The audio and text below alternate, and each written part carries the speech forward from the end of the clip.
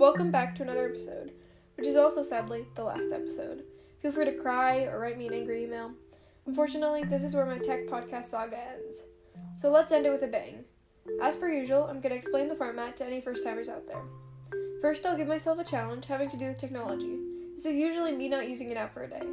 I'll then pick an activity to do instead of using my phone. Now that you guys get that, let's get to the challenge. For today's challenge, I'm going to not use my phone at all for a day. This is definitely going to be interesting because I don't think I've done that since literally before I got my phone. I'm also worried I might need it for certain things where I can't avoid using it.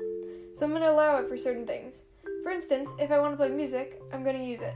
So I might still have screen time, but it'll just be Spotify. For the activity, I plan to read a book. Obviously, I'm trying to read a full actual book here, so I can't really do that in a day.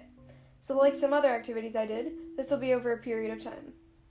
In terms of the actual book, I already know that I'm going to read The Ballad of Songbirds and Snakes by Suzanne Collins. I love the Hunger Games series, and I figured that she just released a new book, so perfect timing. I'm really looking forward to this part because I also haven't actually read a full book since it was last required for school, so this time I can do it for my own enjoyment. That's enough of me and my relationship with the Hunger Games books, though. Let's get into the fun facts. Now it's time for some facts about reading and its effects on our brains. 1. Reading makes us more empathetic. Okay, so this one definitely makes sense because when you read, you literally put yourself in someone else's shoes to experience the story. 2. Reading de-stresses. I also think I've experienced this one because I read books to escape to another world and get a brand new perspective that takes my attention away from my life and my problems.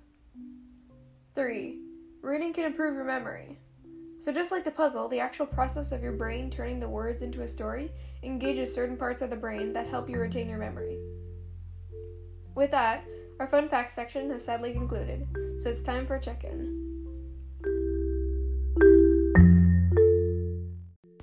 So for this activity, I first had to figure out how to get a copy of the book. I ended up, after trying to download it on Overdrive multiple times, resorted to just downloading a PDF online. So sorry, Suzanne Collins, no royalties for you. I started the book the same day I did the challenge, which was thankfully not a school day. It was Memorial Day. Just sitting down and reading a book was definitely weird because I hadn't done that for so long. But as soon as I got engaged in the plot, I was moving pretty fast. In terms of my book choice specifically, so far I'd definitely give it a 10 out of 10. For the challenge aspect of this, I wasn't worrying too much about my phone because I was using it for music. In addition, I also had to use it that day for Anchor because I was working on my presentation for Achievers Night. It was definitely a bit annoying not being able to check any of my social media or texts, especially because I sort of forgot to tell people what day I was doing it on. So, sorry guys. Other than that, because this is my own podcast and I make the rules, I could use other devices, so I still had YouTube on my computer and games on my iPad as well. The good thing is I also chose this day to work on my presentation like I said earlier, so I spent most of the day on my computer doing that and completely not paying attention to my phone. Honestly, I think it's time we do some research on phones themselves. This time, I've sourced my information from an article by Healthline titled, How to Tell If You Could Be Addicted to Your Phone. So let's dig in. One of the key factors in really any addiction is the release of dopamine, whether it's a physical forcing of it through drugs or a reflex in response to a situation. In the case of phones, for most people, social interaction is a huge trigger of dopamine. Through social media and texting and other forms of interaction, the phone producers count on you to constantly be reaching for your phone to see if somebody new is contacting you. Certain apps, like I've discussed previously, even can be used to validate you through likes and comments. This can lower your self-esteem and overall make you feel worse about yourself. I'm not saying phones are a bad thing though, there's just a certain point when it gets unhealthy.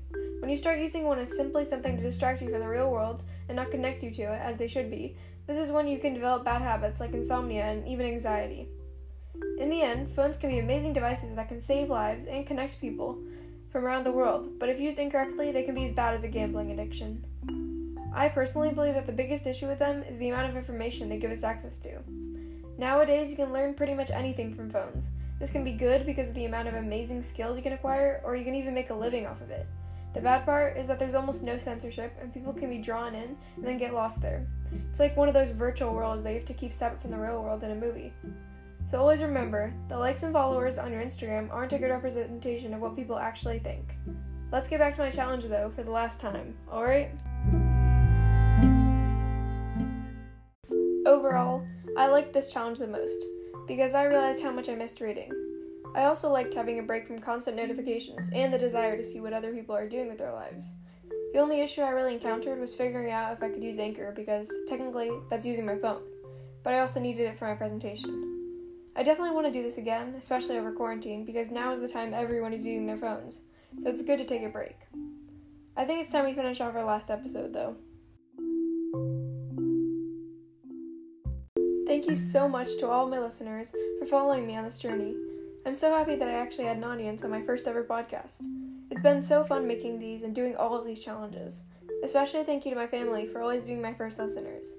Maybe one day I'll make another series, but for now, this is it, folks. So thank you, and stay in school, kids.